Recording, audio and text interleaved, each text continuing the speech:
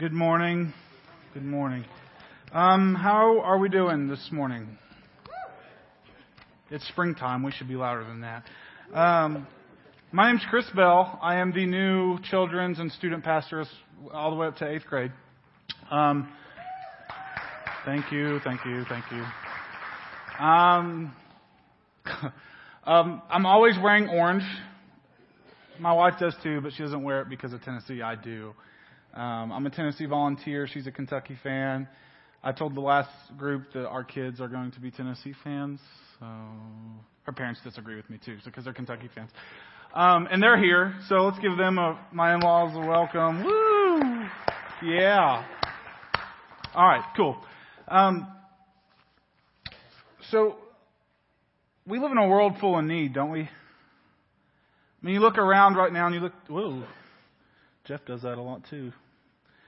We look around and there's a lot of trouble, like especially when we look at the Middle East. You're always seeing something about ISIS or some kind of terrorist group or some kind of terrorist attack somewhere, and it's heartbreaking. We have single moms and dads who raise their kids alone, and they struggle enough as it is. They have a hard time bringing in money and income. We have kids, adults, being diagnosed with cancer, and sometimes we wonder why in the world is this? Why is this happening? And we learned that the first sermon when Jeff gave the sermon, the basis of this sermon series about why is there suffering. But today we're going to look at the kingdom, and we're going to kind of look at it. I've preached this sermon before, but when Jeff introduced the sermon series, I seen this picture. And it reminded me of like a battlefield picture or something like battlefield kind of like. But the title is going to be Soldier or Spectator today. And a man by Ellen Woods once said this. He said, Jesus said the kingdom is within ourselves. And he said, I only do what I see the Father doing, and I only say what I hear the Father saying. Therefore, since Jesus said this, the kingdom is something we articulate, something that we experience, and something that we do now. And this changed my world because growing up, I was always taught the kingdom is like a future thing. We're kind of hanging out, and yeah, we do the work of Jesus, but we hang out until one day Jesus finally comes back and we're all raptured up to heaven. But I never really thought of it as something now. And so what I want to say is that soldier or spectator. And today we're going to talk about, we're going to work around this statement right here. We're going to work around the kingdom of God wants soldiers, godly soldiers who stand rather than spectators who demand. The kingdom of God wants godly soldiers who stand rather than spectators who demand. Anybody ever been to a basketball game before? Football game? Never fails. There's always that one annoying guy or girl or everybody yelling at the ref. I go to UT games a lot in Neyland Stadium, and I'm always in the upper balcony seats because I can't afford the lower ones. And so I'm yelling at the refs like they're going to hear me most of the time, and it's just like I become a spectator. I start to yell at the ref like, bad call, what are you doing? Or I yell at the players like, how'd you miss that tackle? Well, I couldn't have made the tackle. Those guys are huge. And so we become spectators, don't we? And we don't fully understand it until we're actually on the field, seeing it from a different perspective. But we like to sit in the stands and yell at the refs and yell at the players as if it's going to make a difference. The game's going to play out the way the game should be played.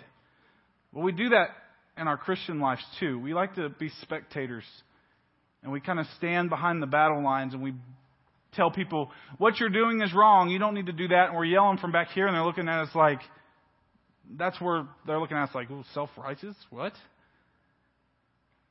And we're demanding that things change, but instead we're just spectators and we're not soldiers who are fighting in the battle lines with them. But we're going to read, I'm going to do this a little different this service. I'm going to break this scripture up because I read it to a certain point last service and completely left out a big chunk of it. But here's what this is going to kind of give us the basis. John chapter 3, 1 through 2. If you can follow along, we'll have it right here. Now there was a Pharisee, a man named Nicodemus, who was a member of the Jewish ruling council. So here, we know he's a Pharisee. Pharisees were very proud of themselves, very spiritual, right? They were very proud of their outer works. They did everything right. Look at what I did here. Look at what I did there. You're not doing this right. You're not doing this right. They considered themselves holier than thou, if you will. And then he came to Jesus at night, probably so he isn't seen by the other Pharisees and the other religious rulers, because Jesus has already done enough works to kind of stir up anger in the Pharisees, and they're just kind of like, what do we do? What plot can we have to kill Jesus? And his whole life, he's being hunted basically for the 3 years of his ministry. He came at night and said, Rabbi, we know that you are a teacher who has come from God.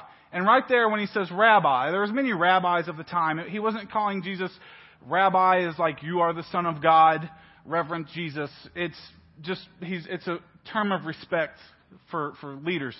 So we know that you are a teacher who has come from God. And the fact that he says teacher and that he's come from God means that Nicodemus sees something different than the others. He still doesn't know that Jesus Christ is Savior.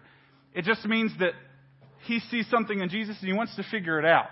How are you healing these people? And remember that Nicodemus was a very outer works kind of oriented guy. So when he sees a man healing people, what does he think? Whoa, there's a top-notch Pharisee right there. I'm going to go figure out what that is. But Jesus has something different for him. And I think in his heart he knows. And he comes to Jesus at night, so he isn't seen. But then he says, for no one could perform the signs that you are doing if God were not with him.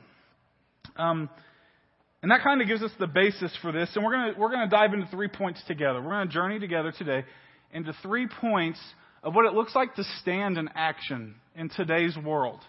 And not necessarily see the kingdom as a future thing and kind of be waiting at the train station for our one-way ticket on the soul train to get to heaven. And we'll just kind of wait until Jesus comes back because there's so much evil in the world. And I'm just going to stop because I want to be safe and sound. But we're going to look at it from a different perspective. Are there any soldiers, any military veterans or current members in here right now? Can we give them, thank them for what they do?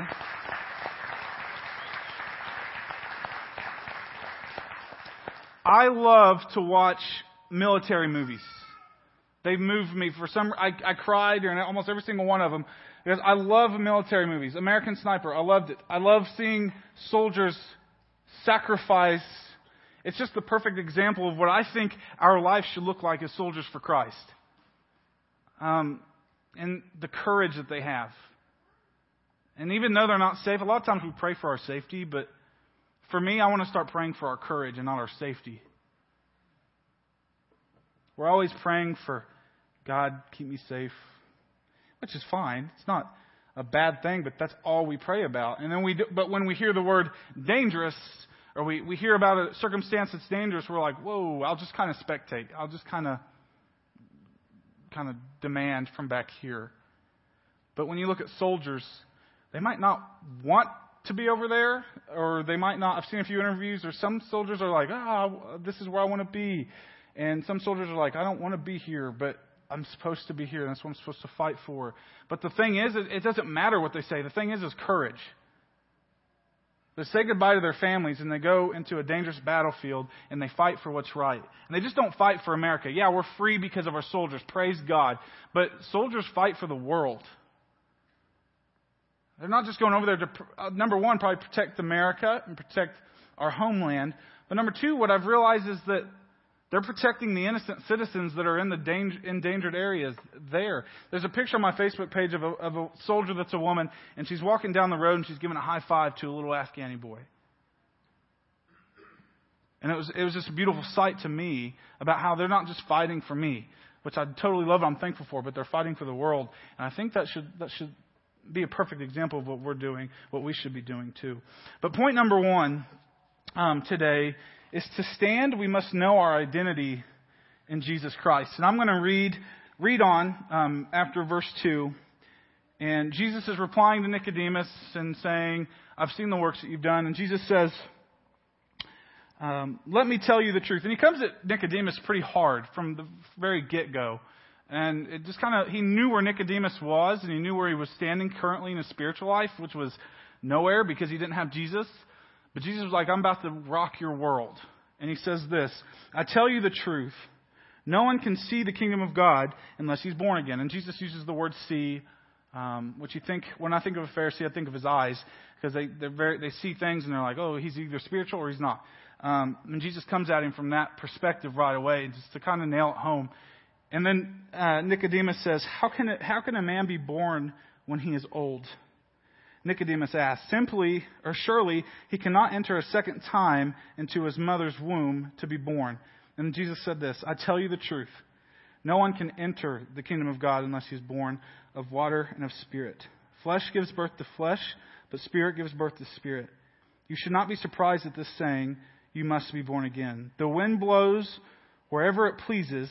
You hear its sound, but you cannot tell where it comes from or where it is going. So it is with everyone born of the Spirit. So Jesus comes at Nicodemus and says, first, in order for you to understand the kingdom, you've got to be born again, and your identity has got to be wrapped up in me. All wrapped up in me. And he says this. What I love about it is he says, no one can see the kingdom of God. But then he goes on to the next, to reply to Nicodemus, and says, no one can enter the kingdom of God. And he's kind of telling Nicodemus, yeah, you might have been seeing all your life. You see these things and you might seem spiritual, but you're not going to be able to enter the kingdom of God unless you're born again through me. So what Jesus is saying, it's one thing to see the kingdom, but it's another thing to experience, to enter it, to experience it, to articulate it, to be a soldier in it. So Jesus is kind of lays down the hammer right away to Nicodemus. Try getting him to understand your identity has to be in me. And then not only that, but he uses worldly comparisons to the kingdom for him to understand the kingdom. And he says this, for instance, water is rebirth, regeneration. Flesh is compared to being born again. The wind to spirit. And he uses flesh, water, and wind to kind of emphasize spiritual truths, heavenly truths to Nicodemus so he can understand it. And so he can be identified in it. But there's a story, my mama and papa were here last service, so I call them mama and papa, and it's my biological dad's parents. And they came in, and one of the things as a kid that I loved the most was going to their house. I went to their house every other weekend, but then it devastated me when my family and I moved to Tennessee when I was in 4th grade. We moved from West Lafayette. And one thing that we always used to do every other Friday is my grandparents shop for groceries on Friday. My grandpa does when he gets off work. So what they would do is they'd come pick me up from school, and then we'd go to Meijer. And the thing is, I knew I was getting a toy because, number one, they're my grandparents. Number two, they spoil you like crazy. I knew I was getting a toy. So we went into Meijer, and I was 6 years old. I'm a big boy now. I'm going to separate from my grandparents and go look at toys. Biggest mistake I ever made. I was scared to death.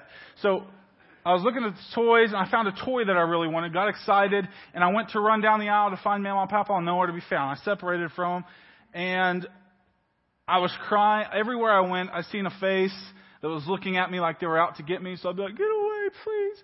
And I ran to the back, and then finally I ran into this big bearded, burly guy. He probably worked back in on the loading dock or something. And he said, what's wrong, buddy? And I said, I can't find my mama and papa. I was crying, tears coming down my face. I was like, I can't find my mama and papa. And so he said, well, let's go up front and take you to a cashier, and we'll get them. We'll find them for you. And the whole way up to the front, he's making me feel comfortable. He's giving me high fives. He's telling me funny jokes. He's doing this trick where he can move I remember it like it was yesterday. He did this trick where he can move his mustache where it was wavy, and it was well, that's weird. And so he got me in the front. He's like, see you, little man. And he gave me a fist bump and walked away. And this cashier, this manager looked down at me and she said, hey little guy, what's your name? And I said, my name's Chris. And he's like, and I said, I'm lost. I'm trying to find my mama and papa. And she's like, well, what's your mama and papa's name? I was like, mama and papa. And I was like, I already told you. And so they get on the intercom and they say, hey, mama and papa, you have a, everybody in the store's probably like, what? You have a we have a little redheaded boy named Chris, and I'm sure you know who you are at this point. Just come up and get your son or your grandson. So they come up. I'm sitting there for 5 minutes. She's talking to me. She gives me a free candy bar, which was really cool. And I was like, I'm going to get lost more often. And so the mama comes running around the corner, and she runs up to me and hugs me. She got really worried, and she's hugging me. She picked me up, and at that point, immediately when she wrapped her arms around me, or at least when I seen her running towards me, I knew what it was like to be lost and then finally be found. Immediately. She wrapped me up, and I was so confident, and nothing could touch me in the whole entire world. My mama has me in her arms, and I'm safe. I'm safe. Isn't that the same way for Christians and Jesus? If we don't know Jesus, are we really confident? Do we feel secure? Do we know one day where we're going? Do we even know the kingdom that we're fighting for?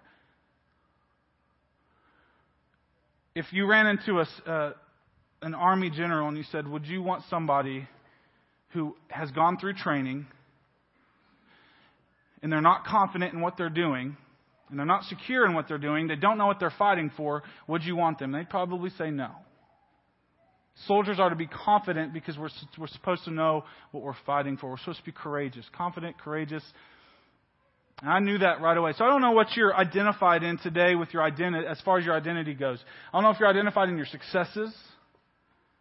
I don't know if you're identified in your failures, by your bank account, by your role as a mom or a dad, which are all great things. They are. I'm not saying those are bad things. But are those the centrality of Jesus Christ?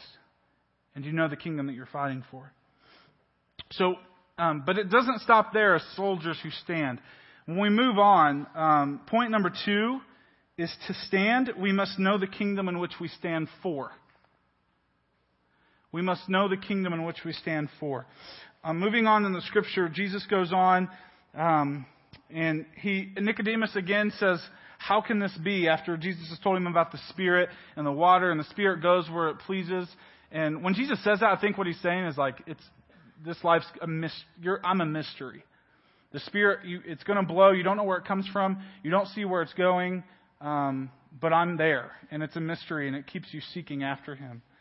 And it's refreshing to know that.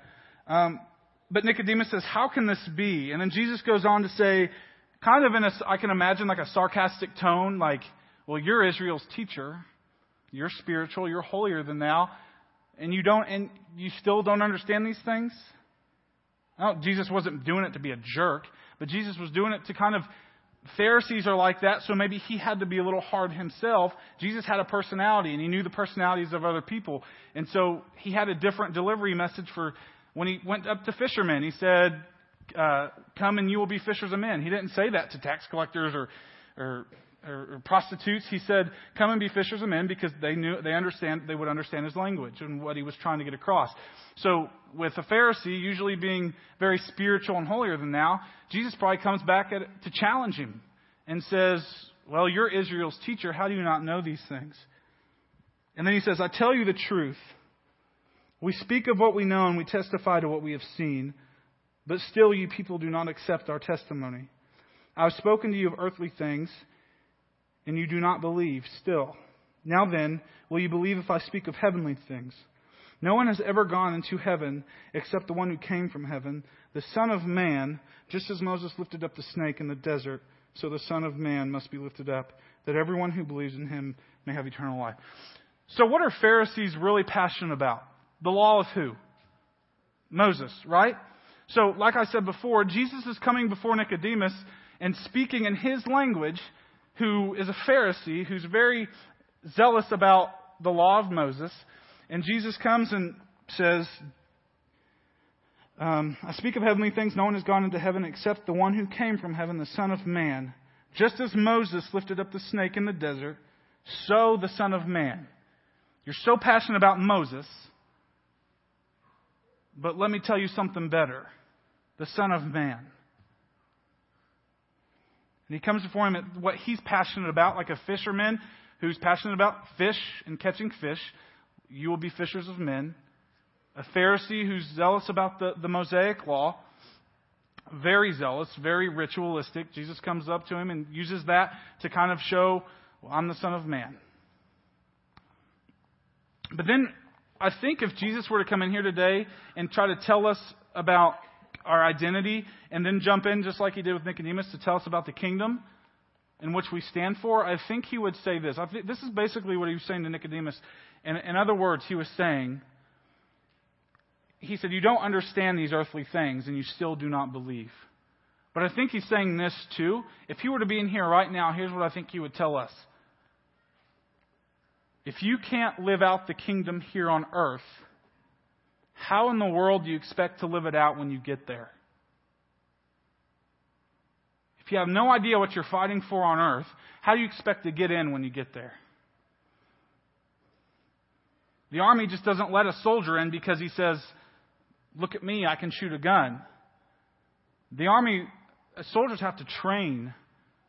Navy, Army, Marines, they have to train in order to get to a fighting position. In order to be trusted to be sent overseas. And so for us, are we training? Do we know the kingdom that we're fighting for? And are we training to be soldiers? Or are we just kind of sitting back? Kind of like when the kingdom gets here, well, I'll get in. Jesus has punched my ticket. I'm waiting at the train station and I'll get there when I get there. Are we training ourselves to be soldiers and to fight for what's right? Because it's our responsibility. And that moves into the next point. It's our responsibility to fight in this world. And to extend it, I heard a sermon online the other day, and I don't remember. I was just typing in sermons on YouTube, and it was a pastor from First Baptist of Dallas, Texas. And he said, why are we just sitting back and blaming society and evil for the things of this world? If we continue to do that, then society and evil, what we consider evil society, will take over the world. But he was like, isn't it our responsibility to go out and fight that evil? To at least give a little bit more of a time frame for us to share the gospel of Jesus Christ? I was like, whoa. That resonates pretty hard with, I thought. And so that moves into the next point that says, but first, let's back up a little bit. Let me give you some statistics. The kingdom in which we fight. Let me give you some statistics real quick. According to the APA.org, the American Psychological Association, and this is tried to give us a basis for the next point. A study from 2013 shows that 40 to 50% of marriages end in divorce. So if I were to say, give me 10 married couples, let's line them up front, we take 5 of them, we throw them in. And this is not just in secular society, this is in the church as well. This is society as a whole. And we take 10 marriages and we put them, 10 married couples up here, we take 5 of them, throw them out the door, and that is an example of 5 marriages being split up. But one of the things when my wife and I were at Johnson University is students were it was a small campus, so gossip got around really fast. And I hate gossip. It's like really you're in college and you're talking about, you're gossiping. And we're here learning about kingdom work. And so everything I would hear was that a lot of things, couples would get engaged quickly at Johnson, and it's like a 94% marriage rate. If you go there, you meet the love of your life. I did. And so you usually graduate, marry in the love of your life. And you usually marry within those 4 years in college. And so marriage housing is always super full. But one of the things is a lot of people, when people would get engaged in a short time frame and it wasn't somebody else's expected time frame, they would say, you're wrong. And they'd start spreading gossip. Like, what are you doing? You're getting engaged way too quick. You're not going to make it because world stats show that if you don't get to know each other within 2 to 3 years, you're probably going to end in divorce. And I'm sitting there thinking, like, and their basis was that divorces rested on 50%. That was a statistic. And that was their basis. But they wouldn't do anything about it. It was just pointing fingers, like I said, spectating. And so I'm sitting there, and I get up to speak, and I'm speaking from this scripture, just from a different perspective. And I'm saying, do you think Jesus, if we're talking about the kingdom of God, does it sound like the kingdom of God that Jesus is up in heaven saying, you got engaged way too quick, you are not going to make it? Or you are going to divorce because you didn't get to know each other for 2 to 3 years, and people are putting their voice over the one who called these two people to get engaged, and it became a lot of spectating, like at a basketball game. You're doing this wrong, and they're yelling from a distance, and it's like, since when did divorce rates rest in the hands of the victims alone? It's like, since when was it necessarily their fault? When you told them 5 years ago that they weren't going to make it, they probably took that into their marriage. It probably kind of just simmered for a while, and then they look back, they start to have troubles, and it starts to get bigger and bigger and starts to turn into a fire, and they look back and they're like, oh, what Susie said 5 years ago was right. We probably should have. And then it's just like, no hope. And it's just like, why don't we put a dent in that statistic? Why don't we encourage people into their marriages? And that was one thing I was passionate about, just for an example. And then the second statistic says this. According to the most recent collective data in 2010 by the American Foundation for Suicide Prevention, 38,364 suicides were reported. Over 80% of those were under the age of 18. By number, this means that every 13.7 minutes, someone dies from suicide in the U.S. So every 13 minutes. So at 12:06, according to statistics, somebody's going to commit suicide. And here's why. According to the American Medical Foundation, American Medical Research, it says they feel lonely, they feel lost, they feel insecure, they don't feel very confident, and addiction to something that they can't get rid of. And I'm sitting here thinking, like, in 8th grade, in my freshman year of high school, I had a friend that committed suicide. He got in an argument with his dad, and then his dad said, "You're grounded from whatever." It was something, and the story is that he went out in his front yard, and in front of his dad, killed himself.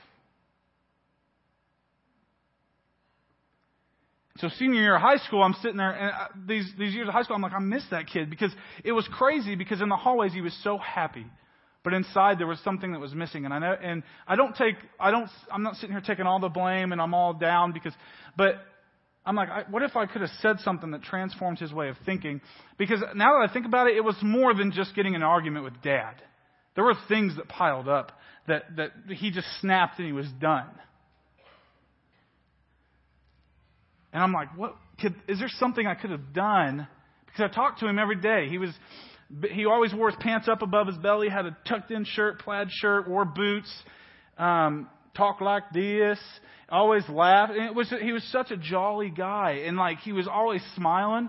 But something inside him was, when he did it, I was like, what? What in the, how?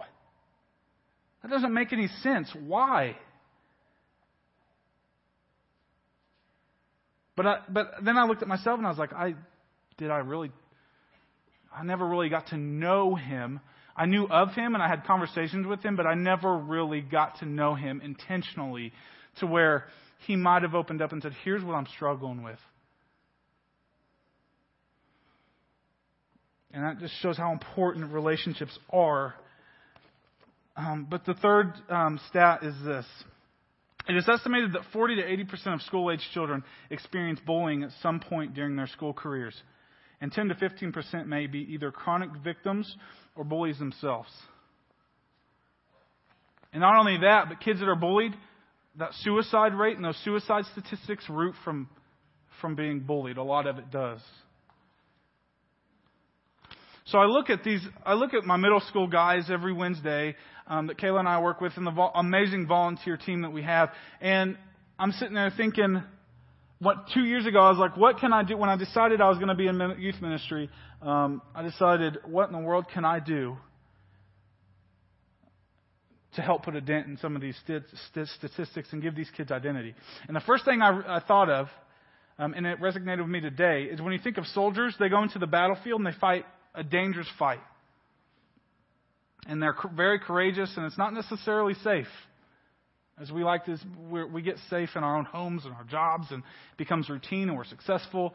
And they're fighting a dangerous life so that we can be able to do those things. And then I look at it and I'm like, what I can do is I can go into their schools where they are bullied, where kids do feel lonely, where kids do feel rejected, where kids, they feel like they have to measure up to some kid who's very successful at basketball, football, academics, and they're kind of the mediocre guy that's kind of shoved to the side because he's not successful at sports. And I'm just like, what can I do? So I'm like, I go into that battlefield. I go into their world, and I help them grow. And I figure out what's going on in their life. Because when I was in high school, I didn't do that with Preston. I didn't go into the battlefield and try to figure out what's going on in your life, what's happening. Build an intentional relationship with him. I think we have a picture. Do we have that picture? I didn't show it last. Okay. Well, there's a picture. I'll just explain it to you. There's a picture. I want to apply this to our lives today. There's a picture. Selfies. Okay. Everybody know what selfies are? I know Fusion guys know what selfies are. I'm keeping up with their Instagram and Facebook posts and selfie. But according to the Oxford Dictionary, listen to this, Fusion. A photograph. It's the definition of the photograph that one is taken of oneself, typically one taken with a smartphone or a webcam and uploaded to an actual media site. Here's the sentence. Whoever created this was a humorous human being. Here's the sentence for the word. Occasional selfies are acceptable, but posting a new picture of yourself every day isn't necessary. And I've seen that online. When it go to Oxford Dictionary, it's there. I was like, I'm just going to include that.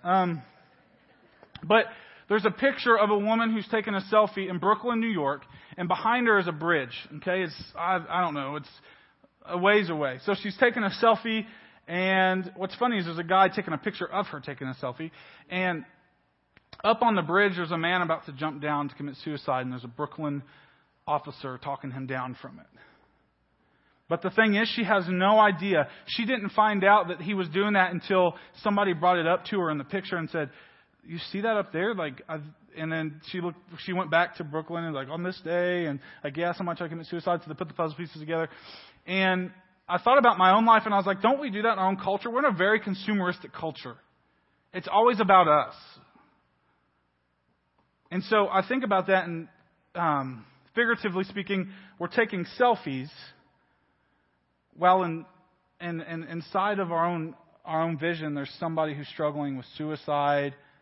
There's somebody who's a single mom or dad and they're struggling with financial issues, or somebody's struggling somewhere. And we're taking selfies, but we're not realizing the people around us. And it's very focused on ourselves. So that leads me into the next point. The final point is this. To stand, we must love the world in which we fight for. As soldiers, we must love the world in which we fight for. To me, when an American soldier fights, he's fighting for the world.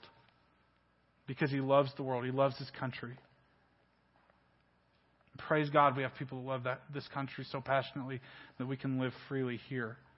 And we can gather together to train right now up in righteousness in Jesus Christ, and we can go out into the world and fight.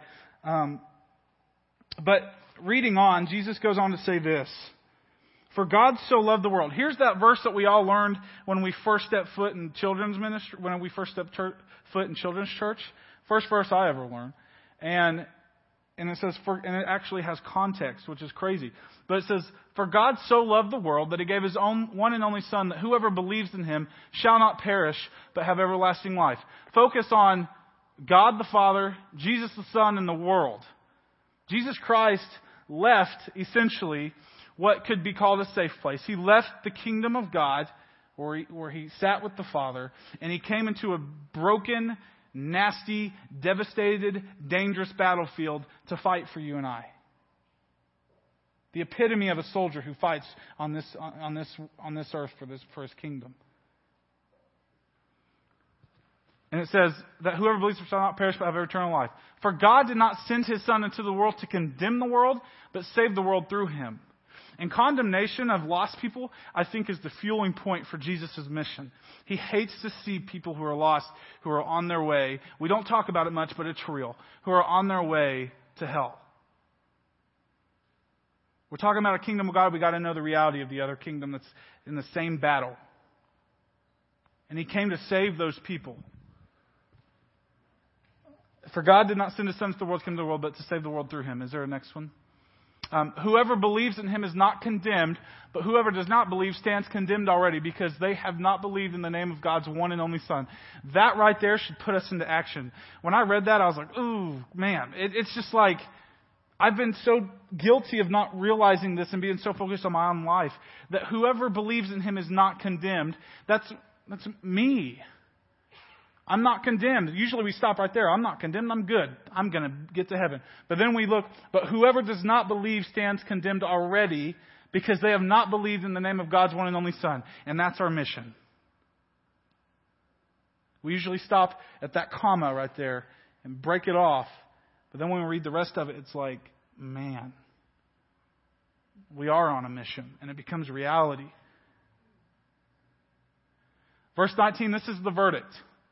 Light has come into the world, but people love darkness instead of light because their deeds were evil. Anybody know who Christine Kane is? I went to Passion probably about 3 years ago in the Georgia Dome. And there's over 80,000 college students that come together to worship together. And Christine Kane is an advocate against sex slavery.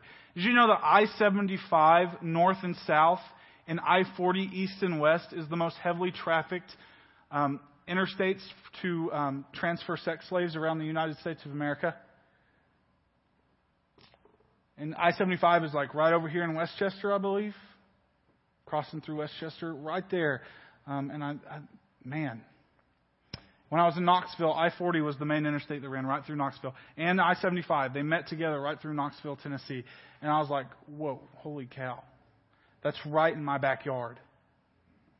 There's over 27 million slaves in the world today. An estimated 27 million sex slavery, children in sex slavery, children in slavery to work in the fields, sweatshops, whatever.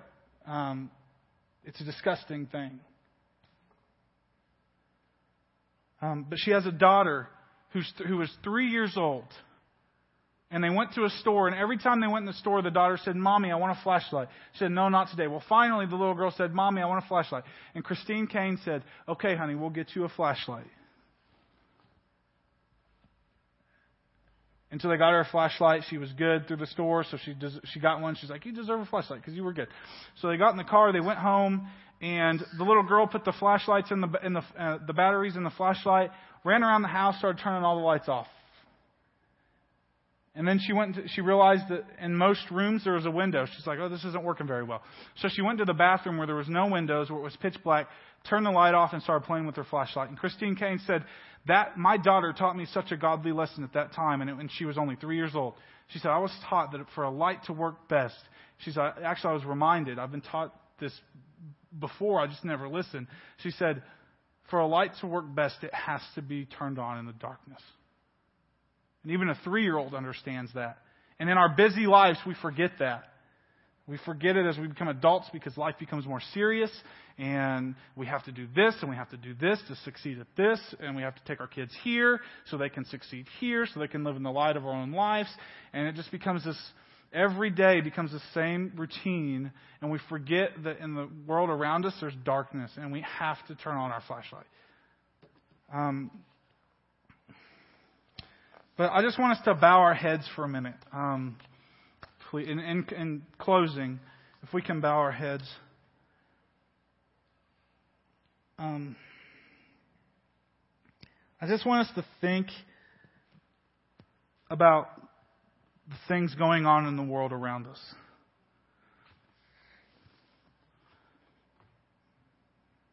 As soldiers, are we fighting? Or at least putting a dent in these statistics. Now, I know with the evil in the world, evil's always going to be here, always has been, always will be. It's not going to be defeated ultimately until the day of Jesus Christ and His return. But can we at least as soldiers put a dent in those statistics? And there's even more statistics. I could go on and on and on and on and on and on about evil. But the thing for me that I've really come to realization with as I was preparing for this sermon this week is that I have become numb to the things in this world. I get to come to an awesome church. I sit in a comfortable chair in my office to prepare for and to look for ways to evangelize to our kids and to give resources to parents so they can evangelize to their kids at home. And I'm brainstorming and I'm constantly able to do what I've been called to do, which is an amazing thing. But I've become numb to the struggles in this world.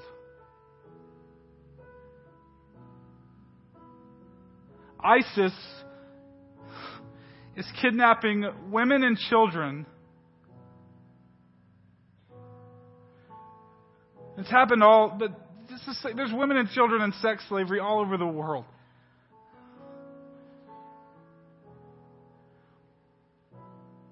And that breaks my heart.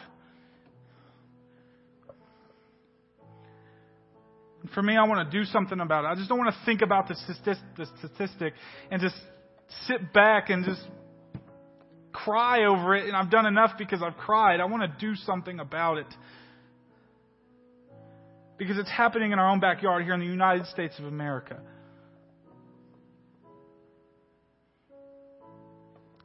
Then you got a mom who's raising her kids all alone. And for you single mothers and fathers, for me, I want to encourage you. I'm not a parent yet, but I want to encourage you to keep going and to find identity and security and confidence in Jesus Christ. So much hurt in the world. And I'm tired of seeing it, and I want to do something about it. Because I believe in Jesus Christ, I am a soldier, and I will rise up, and I will fight for what I believe in. And I get mad at the things God gets mad at. It's okay to get mad at the things God gets mad at. It's okay. I've been taught growing up that I can't be mad, and I got to step back and have a God-like heart. But what about God? I know He gets mad at things. It makes Him angry to see those things, and I get angry about it, and I won't feel guilty for it because I know that if the things I'm getting angry at, it shows that I have a heart. I have Jesus Christ's heart living inside of me.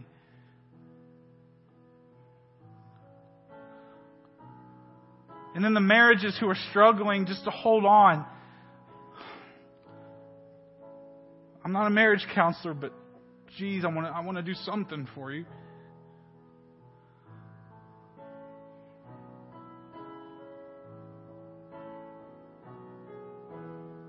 Jesus Christ, I pray for our courage. And I pray that you rock our world in our constant, busy lifestyle. I pray that you take our world, you turn it upside down, and you show that the success that we do have comes only from you. And the failures that we have, that we would learn through them for you and not just cover them up. Jesus, I pray for us to become soldiers. I pray for our courage, and I don't want to pray for our safety right now. I'm tired of safety. You were never safe when you walked this world. You were hunted for 3 years.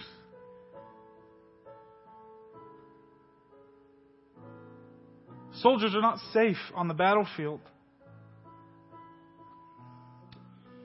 It's time to just stop thinking about safety and start thinking about being a soldier and having a mindset that you had. Heavenly Father, I thank you for Grace Chapel. I thank you for our kids. I thank you for our students. I thank you for marriage, and I thank you for struggles. I just pray that you rise us up. At Grace Chapel, you rise us up to become soldiers, because in Mason, Ohio, there's hurting people. We have one of the biggest school districts in the country, in this country. God, that we may help these teenagers and actually be part of their life and not. God, just thank you. Thank you, thank you, thank you. And I pray this all in your name. Amen.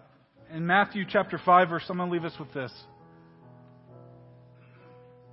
Jesus said this to his disciples. He said, "You are the salt of the earth. But if the salt loses its saltiness, how can it be made salty again? It is no longer good for anything except to be thrown out and trampled underfoot." You, soldiers of Jesus Christ, are the light of the world. A town built on a hill cannot be hidden. Neither do people light a lamp and put it under a bowl. Instead, they put it on its stand, and it gives light to everyone in the house. In the same way, let your light shine before others, that they may see your good deeds, and that through your good deeds that they will glorify your Father in heaven. That's Matthew 5:13 through 16. Thank you, Grace Chapel, and go out and serve.